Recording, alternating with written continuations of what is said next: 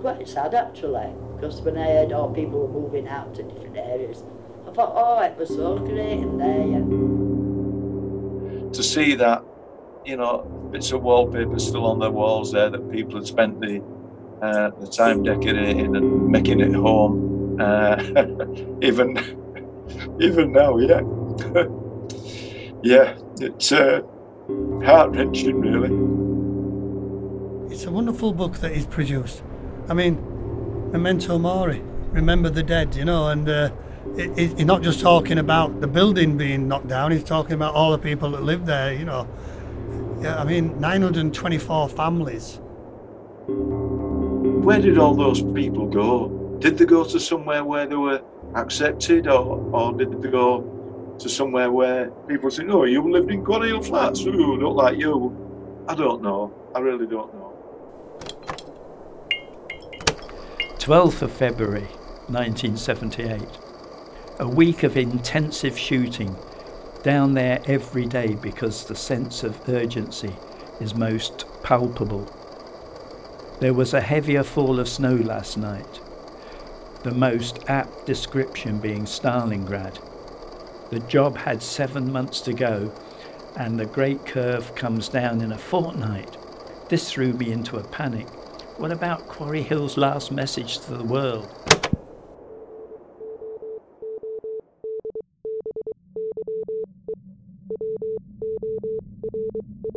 Now, it was pretty scary stuff. You know, you're right on the top, you've got to stand on the paraffin, and I couldn't do it. I had to get a friend of mine that's a mountain climber to go up. And we nailed the flags up on it, and I called it Quarry Hill Day. Every now and again, if the access to the roof had like a Yale lock on the top, on the roof up there, if you could ever get up there, it would a smashing area to run around up there and look over the edge. I mean, you couldn't have ever fallen over. You would have to have been stupidly climbing to have fallen, and I don't know that anybody ever did. But yeah, unbelievable. We used to play up there occasionally. You'd see quite a few kids up on the roof waving down at you, and you think, wow, have we got up there? But yeah, another adventure area that you weren't supposed to be in as kids. And of course, the police were down here sort of looking up, and they're signal flags. So, you know, I really wanted to say a rude word, but it just says goodbye world and a Union Jack on the end.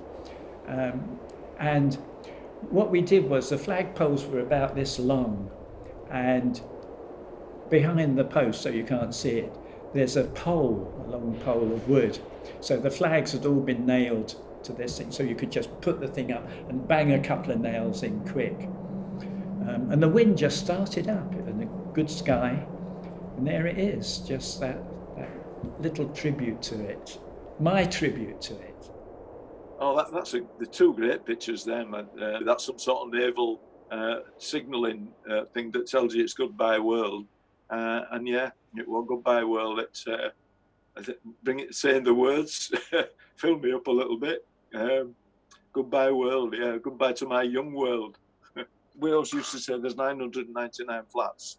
So there were nearly 1,000 flats, 3,000 or 4,000 people lived there at any one time. Now, lots of people came and moved away, and lots of people lived there all their lives. And you can't fail to miss what that brought to the world.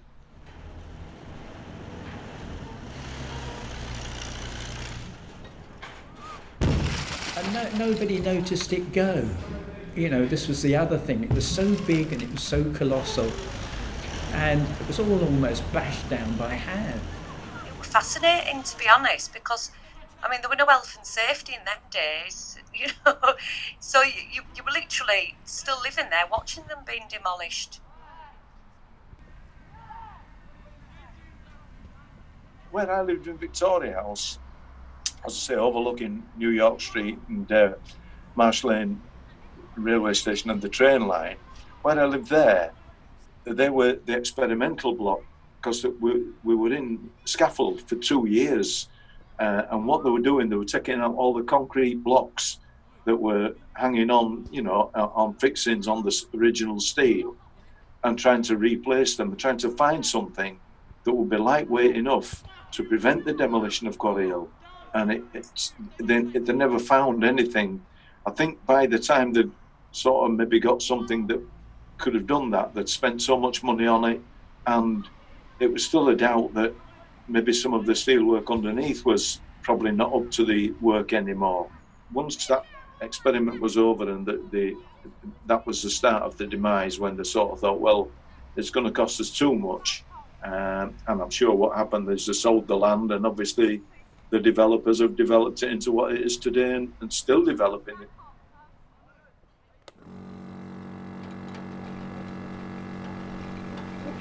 There's one there that shows you the interior of the scullery with the Garchie system. But that lady is emptying down the ashes from the coal fire.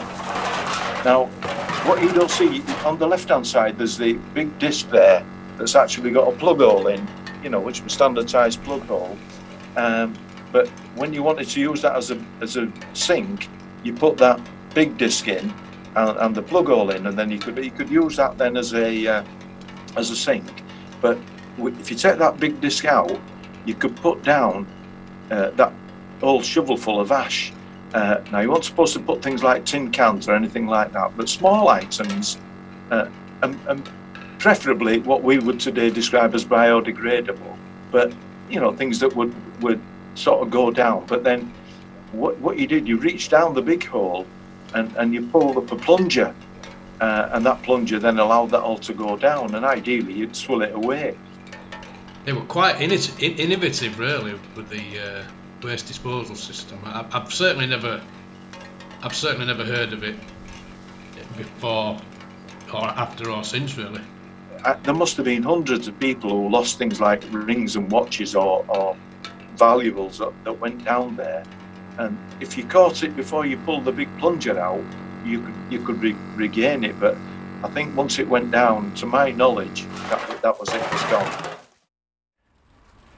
I'm more sorry now about it than I was when it went at the time, somehow. I used to obviously come into town, meet my friends or whatever, and I'd go past on the bus and see it, being taken down bit by bit. But I didn't have any emotion, really. Maybe I should have done that. If I'd have been older, perhaps, or younger, but I was in my 20s, I was supposed to be tough. It never fails to amaze me. I worked on the playhouse, and we never seemed to have enough storage area for our materials and equipment. And now they've built lots and lots of things around, not least the new college where I'm stuck 25 feet on the wall. I've got used to the new environment. I mean, it's been there a good number of years now, but whenever I go down there, I still get a little pang of emotion. You do with your childhood. You can never, ever replace those days.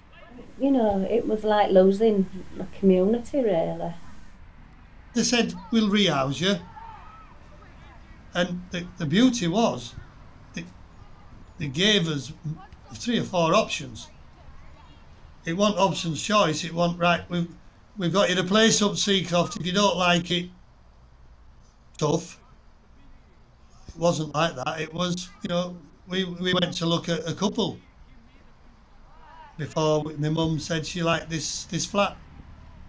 But I mean, I know some of my friends, they stayed very close, so they'd see each other regularly, and I'd just see them occasionally. And so, we did lose friends. It was just a lovely time of my life, and I wished I could have had it back again. I wish my children could have had it, but obviously, it's not going to be. But if they could have had that, then I'm sure they'd understand how I feel now about it. I wouldn't have missed it for the world. My kids have been brought up on Seacroft, and I think they've missed something by not being brought up in where I was brought up. I think they've missed something. There were still bits of Quarry Hill left a year or two ago. Odd stumps and bits of concrete and a bit of the children's playground and such like.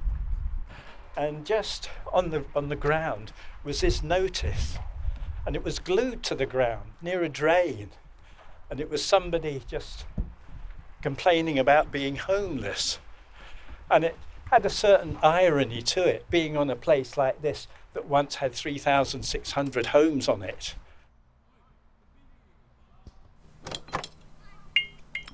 Quarry Hill's time is up. How will it be remembered down the years, if at all? The demo men told me that they don't like it. I think the scale is upsetting them. It's a tough building. It won't tip over and go quietly like the brick terraces. You can't detonate it like a power station and watch it sink into the grave. I noticed a certain dignity in its death throes, even majesty when the light is right.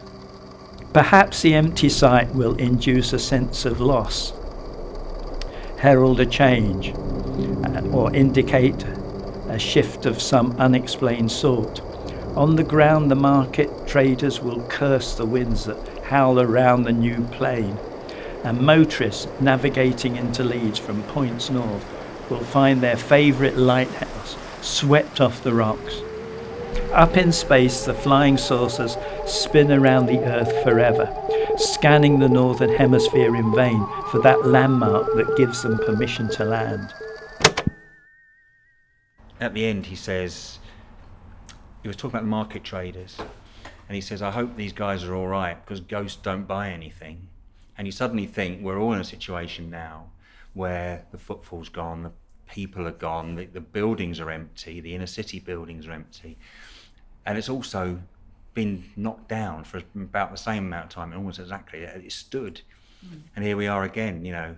Cycles. So I think, you know, good work like that does have repetitions and echoes in time, and you know, you read a passage like that and you suddenly think, wow, yeah, the same thing's kind of happening again, albeit for a different reason. Yeah, the way he refers to the landscape as feeling sort of, you know, yeah, bereft of something. It is a bit of a strange time to be here on this site. Yeah, he talks about dark times, you know, these are dark times, and when you look back, you know, we're old enough to have vague memories of dark times. In the 70s, yeah. Yeah, but you know, you live through this, and it's completely new again.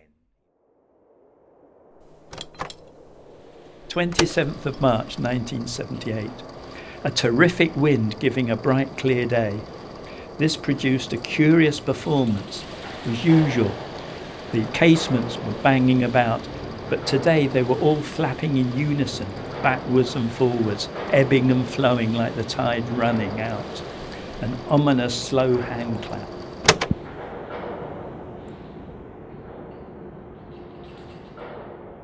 When it came to doing the book, as with my other book, they've got to be about something, and they've got to be also about me, and that includes a kind of psychological aspect, I think, fears and things I enjoy and people that I owe a debt to. And that, you know, it's called Memento Mori, it's not called the end of modernism, or, you know, now you see it, soon you won't. There was certainly a lot of tears and a lot of memories that were buried under the rubble there, and I think that there isn't enough done to remember the flats and remember the community and the spirit that they brought about. Really, it just seems to have been airbrushed out of history. When Peter Mitchell did his book, and you know, I treated myself to it. That kind of brought it home to me. You know, when I looked at the pictures in that book, and I realised then I should have been a bit more emotive about it. I should have come down. I don't know if I just blanked it. I didn't want to know, so I didn't really pay much attention to it. I certainly didn't come down and watch it going down bit by bit. You know, but I have the book, and I've treasured the book. And it's funny, when I used to work at Burton's before I became a teacher, and I took it in one day. Somebody happened to mention Quarry Hill, and I took it in one day, and there were some lads who worked at Burton's who didn't know I'd been a Quarry Hiller, and it were like awe and wonder. They wanted to know more about it, and when I got this book out and I was able to talk a little bit like I have done today, and I think a lot of people who didn't live there have looked down their noses at Quarry Hill Flats, but those who have got like an historical bent, who like to know about things like Quarry Hill and other famous places, it's really interesting to them, you know. And to us who lived there, sometimes I think, well, it's just somewhere we lived, but I can see its historical importance, you know. It was a very kind of honest project, Quarry Hill. You know, it was there to get rid of the slums, to provide decent accommodation for, you know, what was 3,000 people. And I think that doesn't really exist these days. You don't get that same kind of social housing. You get, you know, lots of property developers making money out of buildings, and they're never affordable. They always make the promise that they're going to be. And I think, you know, Quarry Hill did what it set out to do in a very kind of honourable way. And so I think it's to kind of remind people that, you know, those things happened in the past and they maybe need to be looked at again, really. My name's Tony Baker. I make art, make music, I write, do videos, take photographs. I'm fine art trained, which meant anything back in the 1970s. I think because Quarry Hill was important to me, and I didn't want it to be kind of lost. You know, it felt it's a part of history, a part of Leeds history that should sort of still be maintained. I wanted to incorporate Quarry Hill into the building. Well, that photograph of Noel and his lads was a postcard on my notice board for at least 15 years. So I then, first of all, I looked at Pete's book first to see if there's anything I could find there. There's a photo of two young women in there. Contacted Teresa because I think I'd found out that she had some connection anyway with these two women, and it turned out that they were her aunties. And she said, "Oh, I've got a photograph of my mother," and she sent me a photograph of Mary Beaumont. I wanted the photographs to be taken in the inner part of the building, so where the gardens and the parks were, because that's where the mural was going to go. The other thing was that I needed them to be young people. And then I found the photograph that had Jack in it, and his sort of the jaunty pose that he had in the photograph with his arm around, I think it was his sister. And that seemed to kind of conjure up the right type of kind of character that we wanted to put on the side of the building. It was the intention that it had people from the flats, ordinary people who are, you know, they are Leeds citizens and they represent everybody else that's going through those the doors of the college. It's a bit of a life changer, you know, to think, and I keep saying, why me? But Tony just said, well, you look like a little bit of a scamp kid. And I said, well, I probably still am. But it's an honour for me to think that it's my name up there with Mary's name, which I'm so sad she wasn't there to enjoy the day that the college gave us. They were wonderful to us. The three daughters were there, as my sister and my wife was. But I'm proud to be the person who's up there saying, you know, Quarry Hill were a great place to grow up, make friends, and evolve from, develop from. We went one morning, and it was early morning, and we sat having a bottle of Prosecco, toasting my mum. You can't see where we were now because of the building a new building, but we were sat having a toast to her, and this photographer were taking pictures, and he walked past us, and my sister said, "What are you doing, taking pictures of my mum?" And he just started chatting away and asked the story of it, and we said, well, it's easier than going to the cemetery, which it is.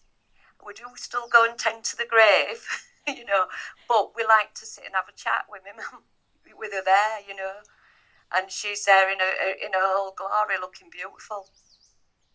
I don't know if he knows how much he gave back to us as a family. You know, we're not as sad when we can see her there. you feel her there. She's more there than she is in the cemetery, so it's fantastic. Just love it. Oh my God. Hey, wait a minute.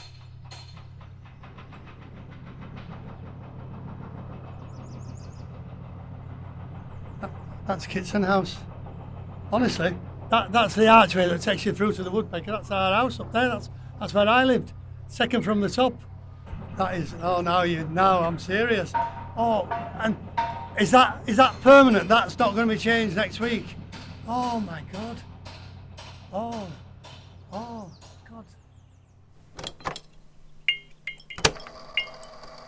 27th of May 1978. Early in the morning, I'd alerted Noel to quit bashing the Archer and we will go for the shot during the men's dinner break. Returning midday, he walked all his men over and they got ready to be photographed, i.e. they managed to find a few hard hats. The weather was summery and the men were all keen and into a sense of occasion. A crane and extraneous gear had to be shifted out of shot, and I got to set up, eventually having to shoot from the top of the crane. I've timed things for a good moment. The last arch of Quarry Hill, the workers neatly tucked under it, with one character wandering in at the last minute and standing himself against the iron entrails in the foreground. These are the men, it said in the viewfinder, who took away your hopes and fears, your triumphs and your failures. They are as time itself. They knew it. There was none of the usual mooning or flicking it out. Naturally, I'd loaded up the car with booze to complete the celebration. It didn't last long, but then neither did Quarry Hill. 8th of October 1988. So long, Quarry Hill. I took your picture, but you took my mind. I'm almost crying now. I can write poetics. Well, it's not poetic, but it felt such a good thing to do, you know. It was. It really was.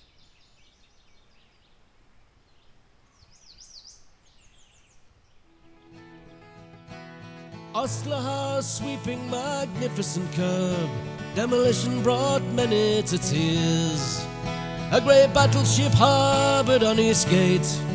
It dominated the skyline for years. You've been listening to a Better Songs production produced by Rosie Parsons and Verity Watts.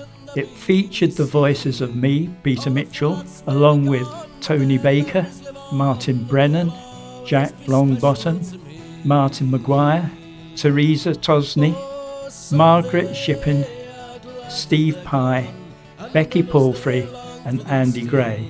Special thanks go to Rudy Thomas, Don Maguire, Leeds City Museum, Colours May Vary, Tony Macaluso and Rum Doodle for the use of their song The Quarry Hill Flats.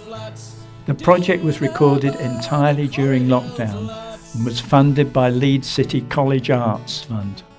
Memento Mori is published by RRB Photo Books and is available via strangelyfamiliar.co.uk.